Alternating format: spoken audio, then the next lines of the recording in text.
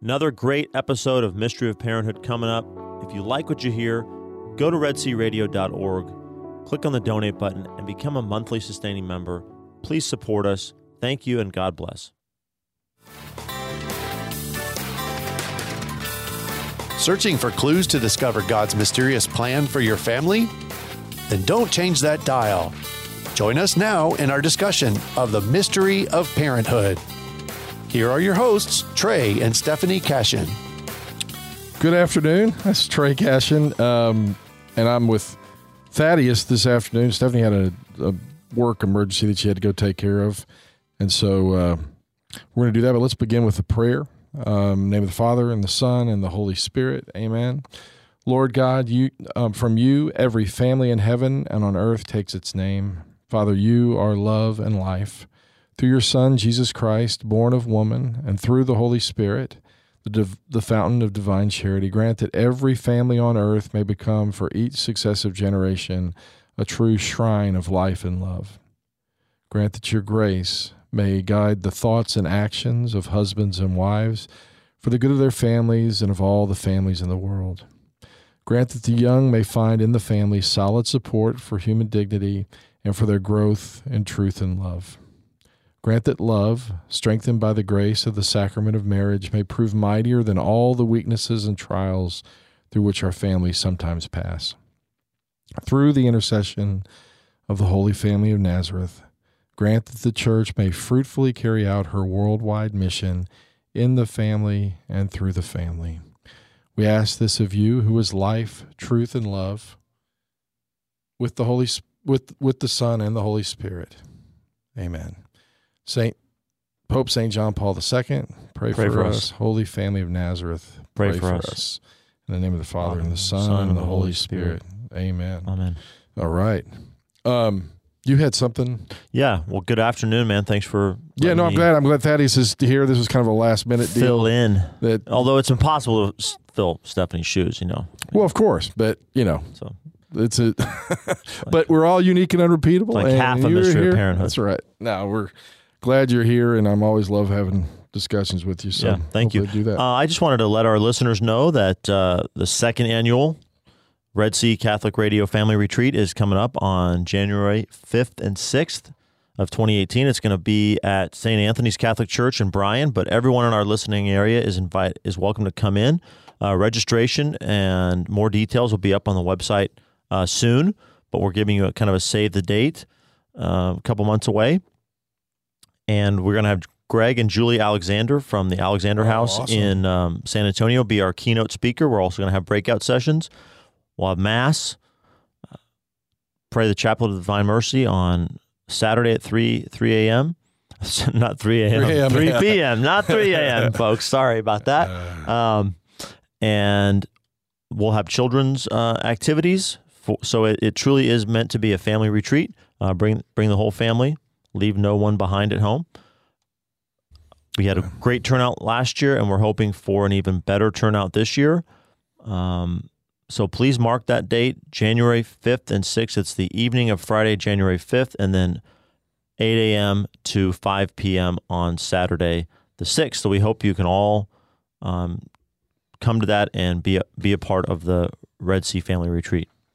Yeah, that's awesome. I didn't know you all had the Alexanders coming, but I love Greg and Julie. I've known them a long time. They're excited to come, and we're making them a part of the planning for the retreat. But our theme is being present in our families through the real presence. So trying to link a greater awareness and connection to the Eucharist with a better sort of real presence, you might say, in our own families. Slowing down, simplifying, being there for one another. And I think that ties in with themes that are very much a part of this show too. Oh, absolutely. And I would think, like I said, I've known Greg and Julie for, goodness gracious, I bet probably 15 years. Yeah. But that I didn't know they were coming, so I'm excited. I'm bummed that we're going to be gone in our family, our our big once a year family retreat. I guess you can always rearrange your calendar last minute and I don't think so. eat some money that you made, some deposited. No, yeah. Unfortunately, it's once a year that my brothers and I get together with my family get together with my dad, and my dad gets a place, and we kind of have a family retreat of our own. It's usually that first weekend in January, so it was already booked whenever this came up. So anyway, I look forward to maybe we can hearing FaceTime about you in. it. Hear about that. I would love to hear them and speak. And anyway, I digress. So what are we talking about today? Today, I thought. Well, let me start with this. From St. Paul's letter to Timothy, the second one, and I think it's important that we do this, and it kind of springboards into what we're going to talk about here. And so he's talking to Timothy, St. Paul, and this is in 2 Timothy 4, and St. Paul says, "I charge you in the presence of God and of Christ Jesus, who is to judge the living and the dead, and by his appearing and his kingdom. Preach the word, be urgent in season and out of season, convince, rebuke, and exhort, be unfailing in patience and in teaching. For the time is coming when people will not endure sound teaching, but having itching ears, they will accumulate for themselves teachers to suit their own likings, and will turn away from listening to the truth and wander into myths. And as for you, always be steady, endure suffering, do the work of an evangelist, and fulfill your ministry." I think even though he's speaking to effectively a priest at that time, that is something that we can take as family members, as the domestic church, and say that we should recognize that we're called to, preach the word, be urgent in season and out of season, rebuke, exhort. Try to be involved in this and be unfailing in patience and in teaching because of, and he points to this, and this is what's happening now and what we're going to talk about today. We're going to talk about those ways that we find teachings that are either easier to understand, softer on the ears, more to our liking because they fit that. In other words, those are what we would call heresies. And sometimes one of the ways that you can learn the truth is by starting off with what something isn't. Start off with something that's false because it points to that. In fact, what's interesting is if you look at all of the councils, the councils that have been part of the church, where the bishops would get together and address something that's happened, pretty much all of them flow from a widespread, broad heresy, and the need for the church to respond to it. In fact, I think they would even say that was something that's pointing to the fact that God is asking the church to address this particular one because of an error that's being pointed out there. And so that's kind of how councils come to happen. The first one being in the Acts of the Apostles, where they address whether you can, circumcision and those type of things it's recounted in, I think, Acts 16. So, and then the most recent one being Vatican II, that was in the 60s, was kind of the end. I think that's the 21st council maybe. But each one of these, so we're going to go through these heresies. I think it's important. I'm pulling this from a Catholic Answers deal on the great heresies, and I think it's worth doing what they do here is to actually kind of define terms and make sure that we use the word correctly, because I do think people call other people heretics maybe too frequently and not appropriately in many cases. And so they talk here, it is a term that goes, but they make a distinction between incredulity, schism, apostasy, and other sins against the faith. And so, quoting from the Catechism of the Catholic Church, it says that incredulity is the neglect of a revealed truth or the willful refusal or to assent to it.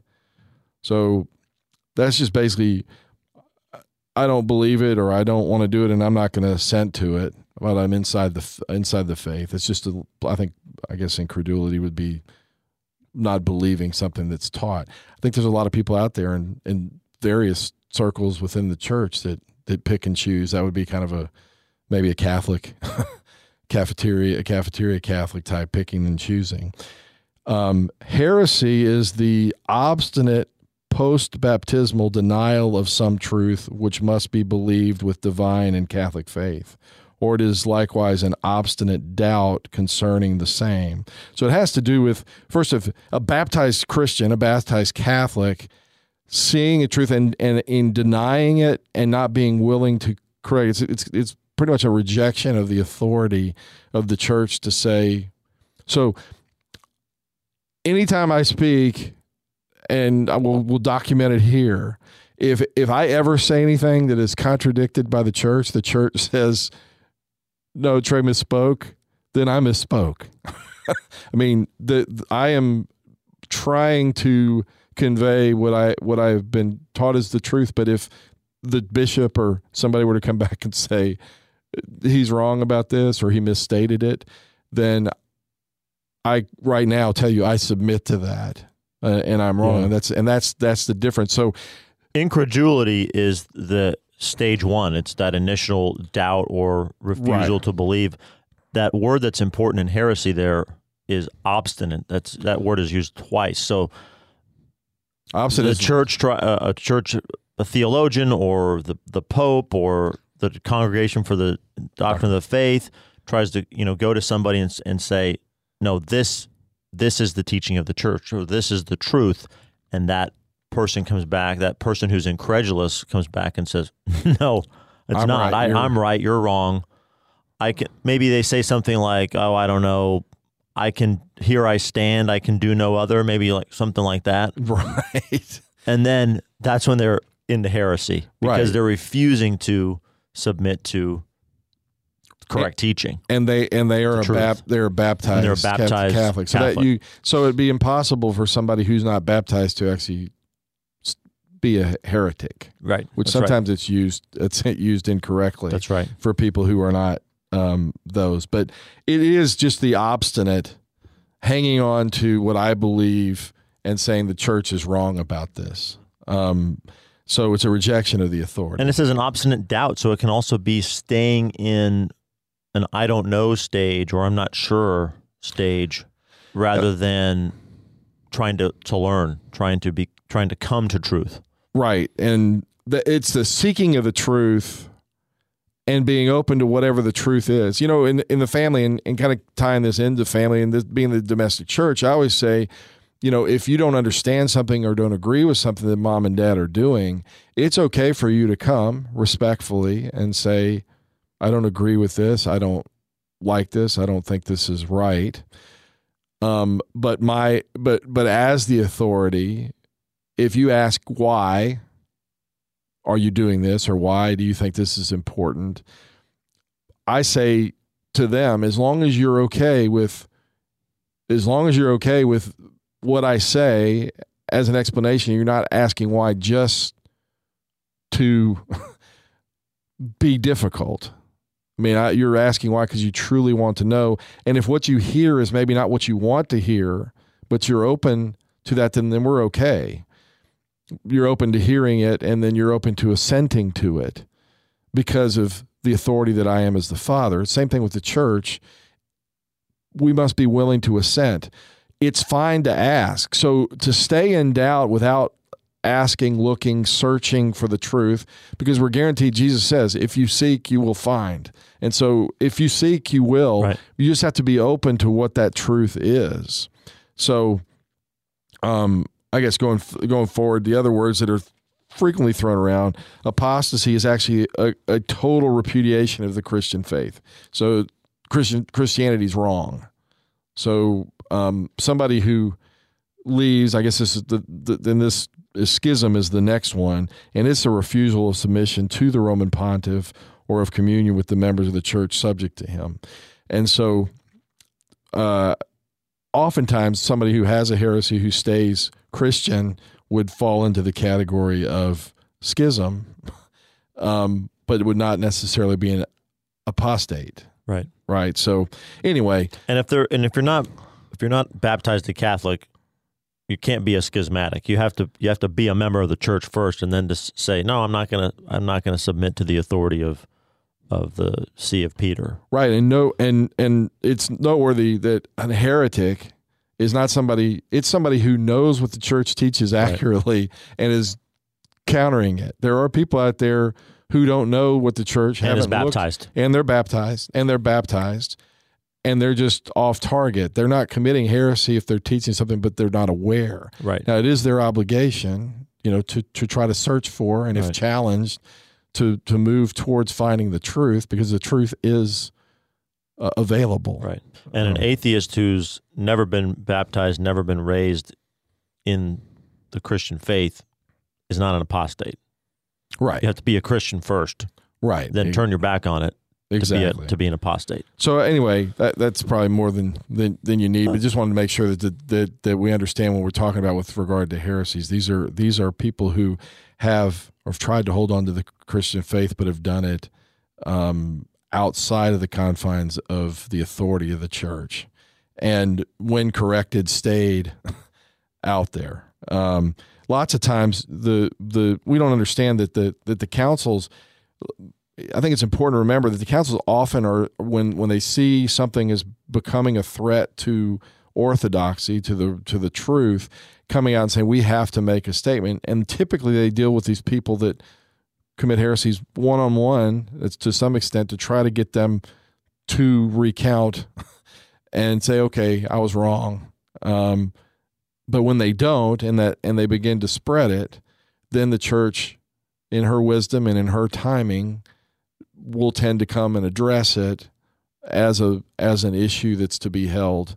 And so the reason I bring that up, there are things that have been taught by the church that had not been challenged, but when they become challenged, for example, in 1850, we talk about the Immaculate Conception of Mary, right? That was defined in 1854. That was not new in 1854. That was not something new. That was something that the church felt like, because of things that were going on, that it needed to be stated, this is something that we have to hold on to. You can go back to the beginning of the church and find that even Hail Full of Grace, if you understand theology, says that she was immaculate. Right. So even biblically, you can do it. The church has taught, you can see she's the new Eve, the undoer of knots. I mean, she's the one that counteracted the sin of Eve.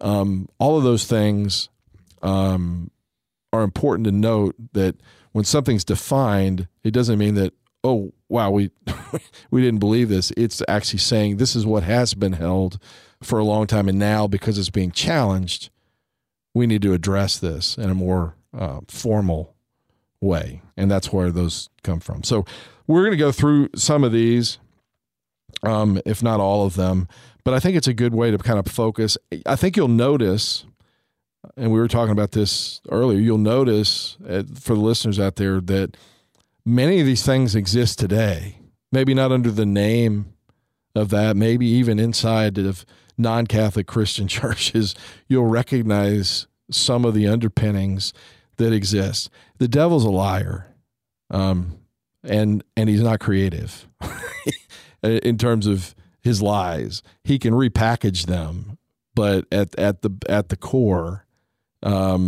he's just repackaging old lies. So as we go through it, I think we can point to some of that. And also you're going to notice that almost all of these heresies concern either the nature of God, right, or the nature of Christ, or the person of Christ. So it's about, as the church is developing its doctrine and dogma, right, and it's coming to understand Revelation and sort of the unfolding of Revelation and the implications of the Gospels and the teachings in the epistles, right, and tradition.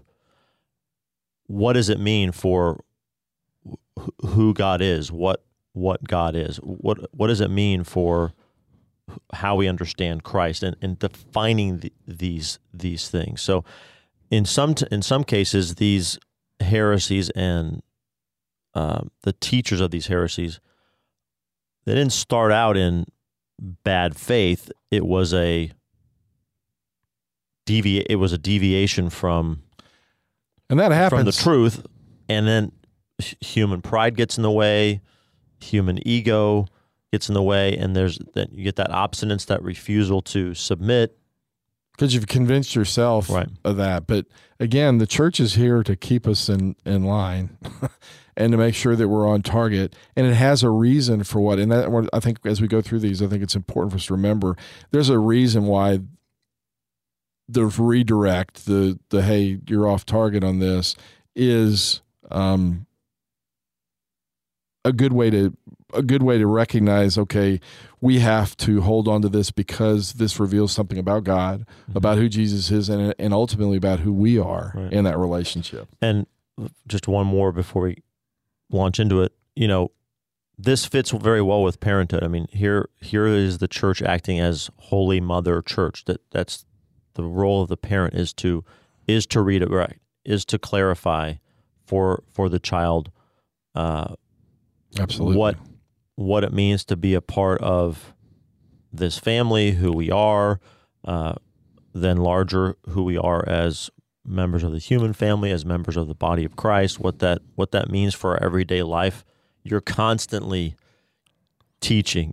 You're in many ways, your role as a parent is you're constantly stamping out heresy, right? And you're looking your own little family, right? And you're looking where the stuff is coming in, and you're addressing it as you do. We've talked about you walk along the events that occur, or what. Well, the church has done that all along. Right. Whenever something has come up that has been significant and somebody is obstinate in that, and it's impacting other people, as a good mother is going to go out there and say, okay, we need to address this now, because why? Because it's in front of us, now. And so that's why it's imperative that we understand that the church is just showing us what parenthood is. Parenthood is recognizing those times when the outside, when somebody who's not in line with what we do is proposing something to one of our children, and that our children may get swept away, that we need to address that issue now and call them back.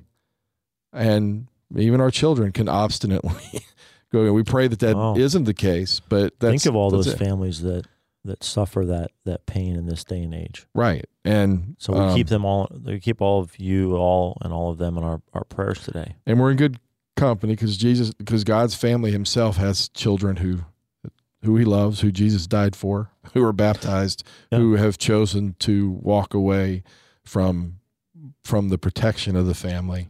And if you have children who are in that place right now, older, teenage or adult children who are in that place, maybe some of what we talk about today can help you propose the truth of the church in a new way, or you can see some of see their errors for what they are, and you can attack the ideas rather than the person. You can attack the ideas that your child is grappling with rather than them as a person, and you can continue to treat them with dignity. Right, and St. Paul says to Timothy, he says we got to be unfailing in patience and in teaching, and so we need to be patient. We don't need to force them back. We need to teach them back, so to speak. Draw them back. Draw them back by what's true, because we're all made for the truth. Back. Yeah, well, it's true. I mean, it is that we can count on the fact that we are drawn to the truth because God made us that way. So if we can propose it in a way that is truthful, but is not going to make them put up their defenses, we can talk through it, and we're patient with them. Like, you got to believe this now. I think that we can be, with prayer and reliance on God's grace, we can be hopeful that our children will come back, just like the church is hopeful. In fact, this is the last thing, but I think it's important here. I've had somebody say, well, like there have been heretics, say schisms, say the Lefeverists, the St. Pius, that group that broke away. And there was a decade-long kind of discussion going back and forth between what they believe and what the church is, and the church trying to call back. And a lot of people are saying, why don't you just,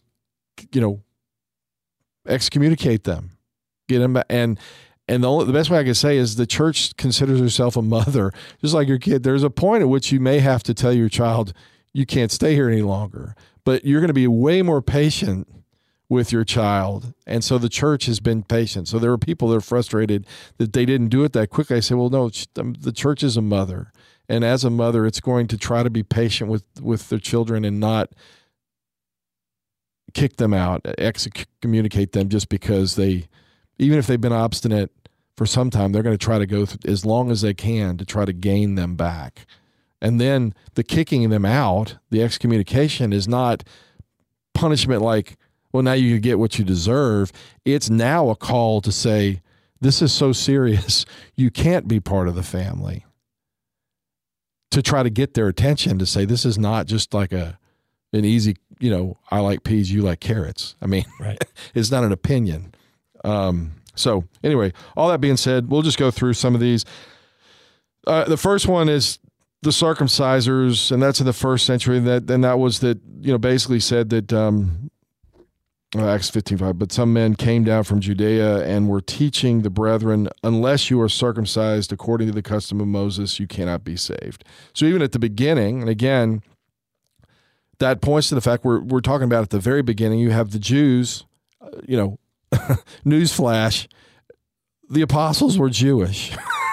And so they lived in the context. So that had to have been a difficult thing to try to figure out, well, you have to come into the Jewish faith before you can go to Christian, become a Christian. And there were people who were teaching that. And again, the authority lied in the apostles getting together. Peter actually stands up and says, hey, listen, by my experience, and given the fact that Christ gave me the keys of the kingdom, I saw God accept people who had not been circumcised.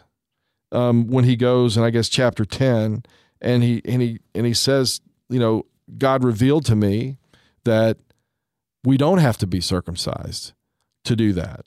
So again, the context is, this is early on in the faith, just after Jesus. There's going to be, you can imagine, knowing that he's the Messiah, he's the fulfillment of the old covenant, and has established a new covenant in which we're found that there had to be some discussion about, well, how does that fit into what? Because we were good Jews before, and now we just received the Messiah, the answer to that. So, yeah, and let's be clear here too that they're called the circumcisers, and the question of circumcision was sort of at the root of it, or was the knot.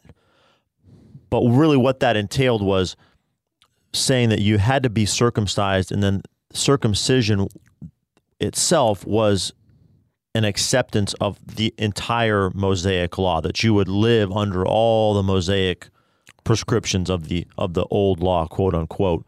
And that's kind of what also Paul is getting at, and the Council of Jerusalem is getting at, is that no, we're not under the old law anymore. We're under Christ.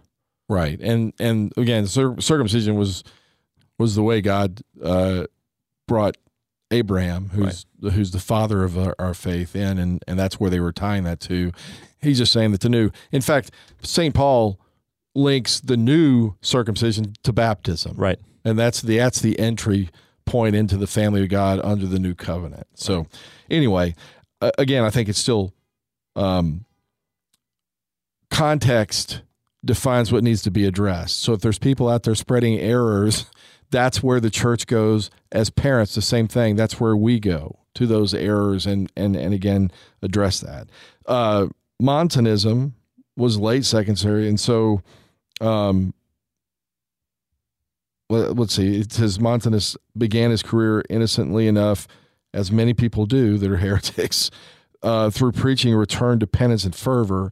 His movement was also emphasized the continuance of miraculous gifts such as speaking in tongues and prophecy. However, he also claimed that his teachings were above those of the church, and soon he began to teach Christ's imminent return in his hometown. Does that sound familiar?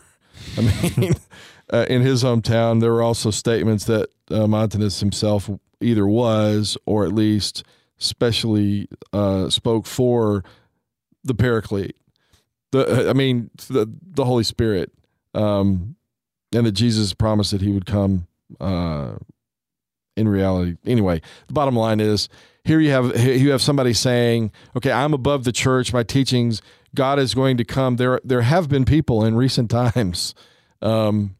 I think there was a book, The Late Great Planet Earth, maybe that was written in the 70s saying Jesus was population bomb book, I think. Or was it? Oh, maybe that was it. I don't remember which one, but there was one that was written in the 70s that was written by a Protestant saying that he knew that Jesus was coming back at this time and this and you're right. I don't know if that's the right title or not, but again, puts himself over and above the church. I'm not submitting to this as again that as parents we've got to remember, and our kids need to know that they should be under our authority, and that when we speak in authority, they should submit to that authority, not because of what we're going to do to punish them, but because they recognize the fact that we are teaching them something that's for their good ultimately. And that's why we have to look at the church. The church, anytime we put ourselves above the church or our children put ourselves above us, we have to remember that authorities are put in place because God wanted them there for that reason. But, and again, we have no problem with speaking in tongues. We believe that those gifts still exist and still are out there. But at the same time, I know a lot of people that anytime they might disagree with us or with whomever, they'll say, well, the Holy Spirit told me, or the Holy Spirit is. And while we should count on the Holy Spirit, and while we prayed that the Holy Spirit would come before we started this show and speak for us, I think sometimes it's used as a cop-out. I mean, why? What are you going to say? Well, no, it wasn't the Holy Spirit. I mean, that's how that argument goes. And so I think we'd be wise to say the only way we can do that is if we're consistent with what the church teaches, because if the church has revealed something and we're going against it, the church is, we know, objectively guided by the Holy Spirit. We have the Holy Spirit, but only to the extent we stay in line with the church, our mother. So anyway. Yeah. So now the very next would be a quite significant and important heresy, Gnosticism. Yeah, yes. Gnosticism. I think Gnosticism is. Oh, I skipped over that one. I think Gnosticism is something we need to know. Gnosticism says that matter is evil. That was the cry of the Gnostics, and the idea was borrowed from Greek philosophers, and it stood against Catholic teaching not only because it contradicts Genesis 1:31, which says that God saw everything that He made and it was very good, but because it denies the incarnation. And that's Catholics, as I've said this probably 3 times in the last 3 days because of different talks that we've given, but I've said it here before. One of my professors said to be Catholic, to be Christian is to be punchable, meaning that we're not purely spiritual beings. We as humans are a union of body and soul, matter and spirit. And we're meant to be that way. We're not trapped inside of a body that is holding us back. We are trapped inside of a sinful body, not trapped.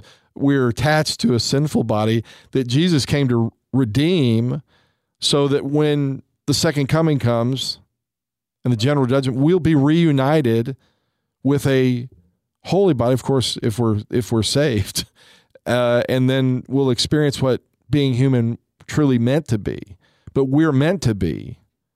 Death is the separation, the disintegration.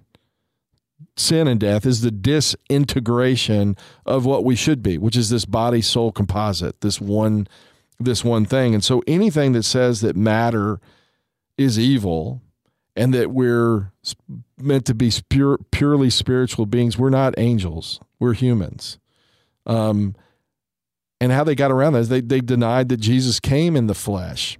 In fact, that's one of the ways, I don't know where in the Bible it is, that actually says that's how you know that it's from the devil, is when somebody denies that he came in the flesh, that Jesus was 100% human and 100% God, not some demigod half and half, right? Is that? Yeah. I would also give some historical context, just that we started out with the circumcisers. That's nascent Christianity's collision with Judaism, right, and the implications of its growth out of Judaism. Perfect. And then this is sort of Christianity's collision with the pagan world, or with classical Greco-Roman philosophy, because a lot of this grows out of Neoplatonism and Platonic thoughts, mind-body dualism. Right. Okay? That those are two separate things that are in a not conflict with one another, but they have there's a tension between them there. Right. No, and that would make sense. And so as we move forward, again, it's the same concept. The church is looking today at what is being proposed by the culture out there, and how is it impacting us. And we can get to the end. We can get to that as we get to the end. But I think it's important to recognize that's how the church operates. Mm-hmm. It operates inside the real world, does not disconnect and remove itself, but instead goes and says, "Hey, here's the correct way of viewing this." And I think it's fair to say, looking at the idea, at the theories, that contemporary transgender theory is a descendant of Gnosticism. Because Absolutely. It proposes basically the same thing. The Gnostics said, well, Jesus only appeared to be a man or appeared to be a human, but really he was just this spirit. Transgender theory proposes something very similar, that a physical man only appears to be a man, and really inside it's possible that they are really a woman or a female. Absolutely. So there's a great deal of affinity between those two ideologies or there's no question theories. And there's also, there's a lot of John Paul II in The Splendor of the Truth talks about martyrs, and some of the theologians that say, well, it really doesn't matter what you do with your body as long as God knows you believe in him. So hypothetically, according to these people who are not teaching what's true, we're saying, even in Catholic circles, that, well, a person could deny Jesus out of that, but if he really was kind of crossing his fingers and inside saying, God, I really believe in you, John Paul II says, and that just throws under the bus every martyr who ever before said, I'm not going to do with my body something that's inconsistent with what I truly believe. Right. And if I do something with my body, we can't separate the two. So it even flows from that. We're like, okay, I can hold one belief inside, but I can do something completely different. Right. I think stems from at least a Gnostic way of thinking. Yeah. And there's some Pelagianism in there too. That Absolutely. We'll talk maybe to that we'll too. cover today. Yeah. So there was the other one. I think this is, again, these are important because they draw attention to what really matters. And in the case of Gnosticism, matter does matter. Yeah. All right. It's not something, which is, again, sacramental theology is based that God is able to use matter that we see to convey spiritual graces to us. It's not a separation. It's actually a unification. Right. And it just flies in the face of the incarnation, because Christ's birth, nativity, his way of the cross, his miracles, everything. The suffering on the cross, the resurrection, all of that. What did that all do? It all elevated matter. It glorified matter. It purified matter. It used matter to affect salvation. And that's what the incarnation ultimately is the way God revealed himself to us. And we have to take seriously that God took flesh and was 100% like us other than sin. Right. But everything that we experience, he experienced. Hunger, being tired, being hurt by friends who said one thing and did another. Right. Or another way to propose it is, we're exactly like Christ in our humanity, except for sin. Absolutely. And that really is, because a lot of people, and even in Christian circles, will say, yeah, but he was God. Well, yes, he was, but he was 100% us. He was the perfect human. If you want to see what we are capable of, what you and I are capable of, separate from sin, look to Jesus. Yes, he was 100% God also, but we cannot diminish or change that. So, given the time, do you want to just jump right to Arianism? Let's go to Arianism. Yeah, let's skip over. Yeah, Arianism taught that Christ was a creature made by God. He disguised his heresy using Orthodox or Near Orthodox terminology. But the bottom line is Jesus was a created being according to Arius, and he kind of pulled himself up. And so as that, we can kind of, these all kind of tie together. We can kind of know that God wants, us, and we can, by our own work, pull ourselves up by our bootstraps, so to speak. And there's a sense that's built into kind of our American independent culture that likes that part of it, right? Yeah.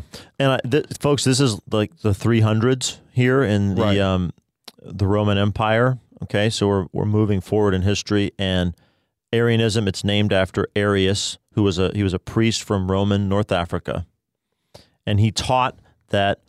So this is one of those heresies, like we were saying before, that deals with the nature of God and the nature of Christ.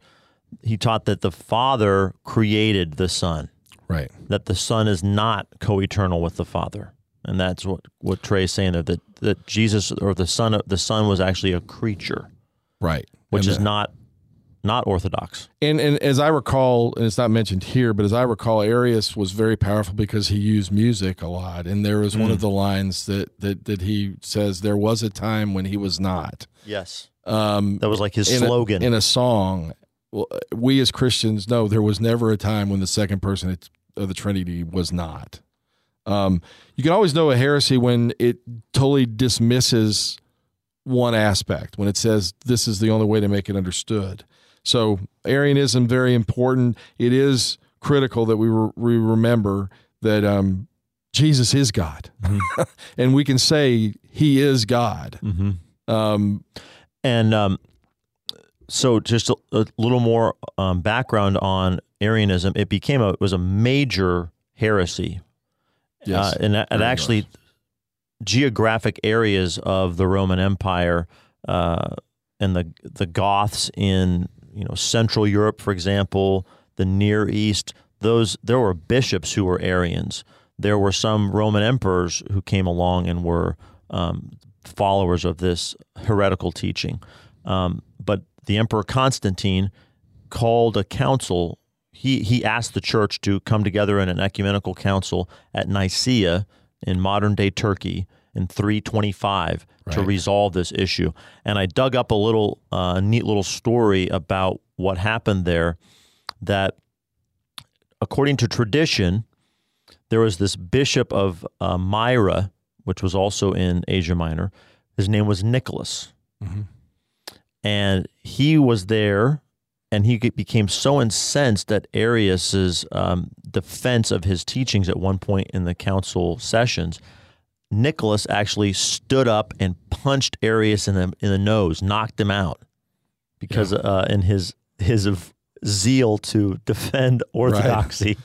And Constantine threw him out of the session, stripped him of his office of bishop, but Nicholas was visited in prison by our Lord and Our Lady and was restored as a bishop. And this Nicholas bishop that I'm talking about is none other than Saint Nicholas, jolly old Saint Nick. So teach that little story to your children. Absolutely. Share it with your grandchildren.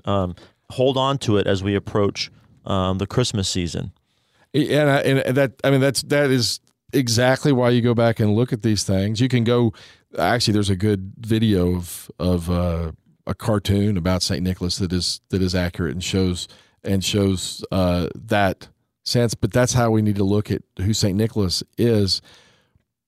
Additionally, the baby Jesus, and that's part of it because I think he, even though the creche came much later, I think he was known for having a devotion to the baby Jesus, which is when that's the most amazing part of God becoming man, that he didn't plop down here able to do whatever, defend himself. He actually came as a baby, and that shows his humanity, that he didn't come down throwing lightning bolts or doing whatever. Right. We're not going to get through all this, so I don't want to get in a hurry. Yeah. And we can come back and do it. We can come back and do it again next time even.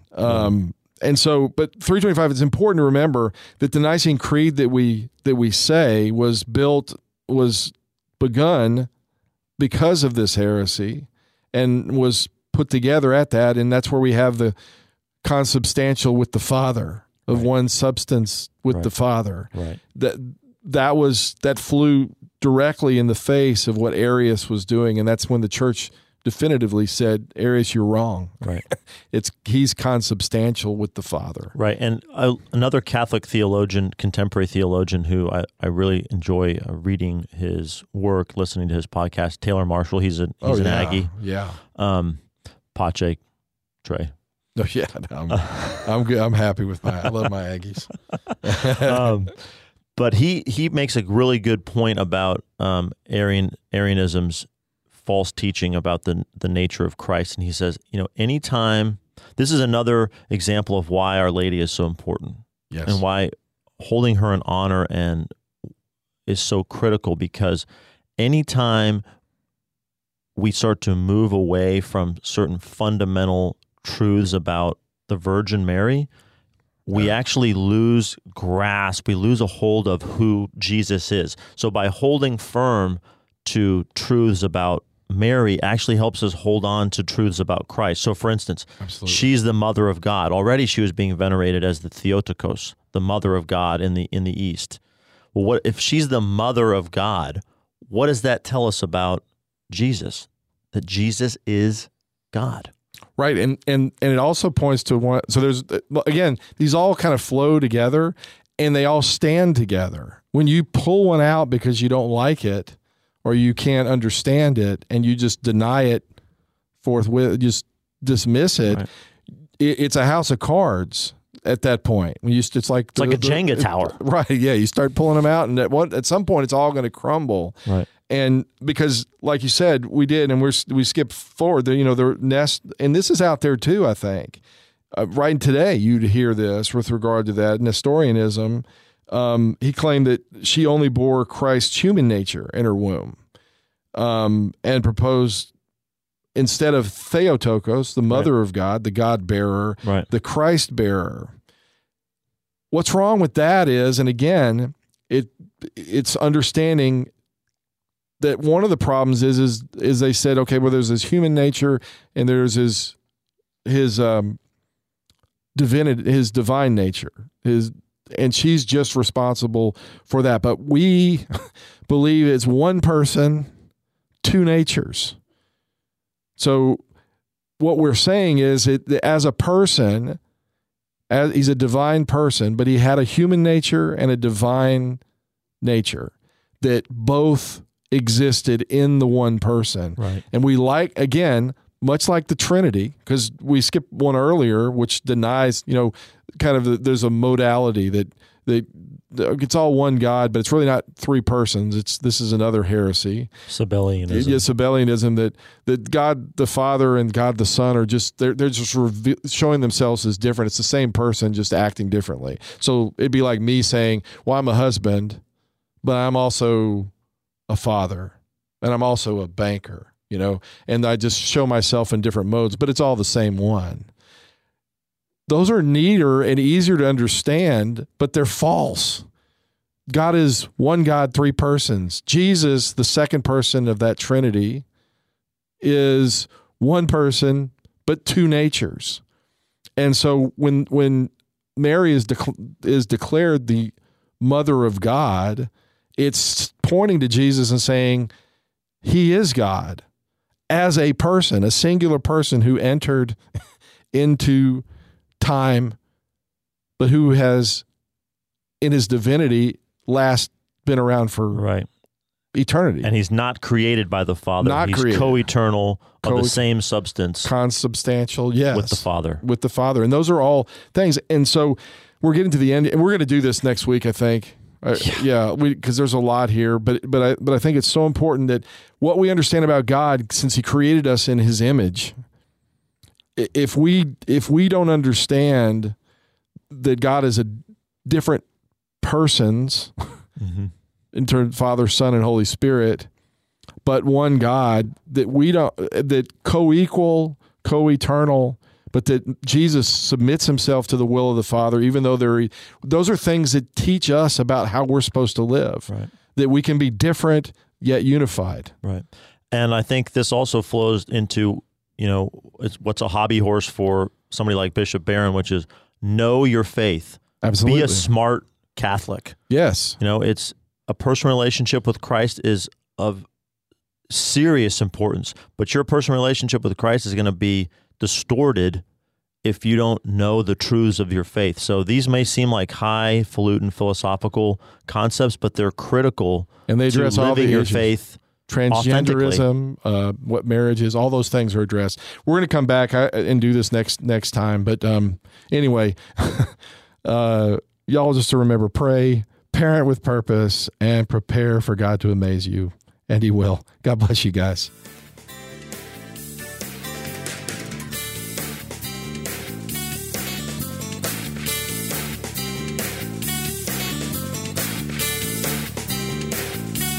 Thank you for listening to this local production of Red Sea Catholic Radio. Tune in next week at the same time to hear Trey and Stephanie Cashin share more on the mystery of parenthood.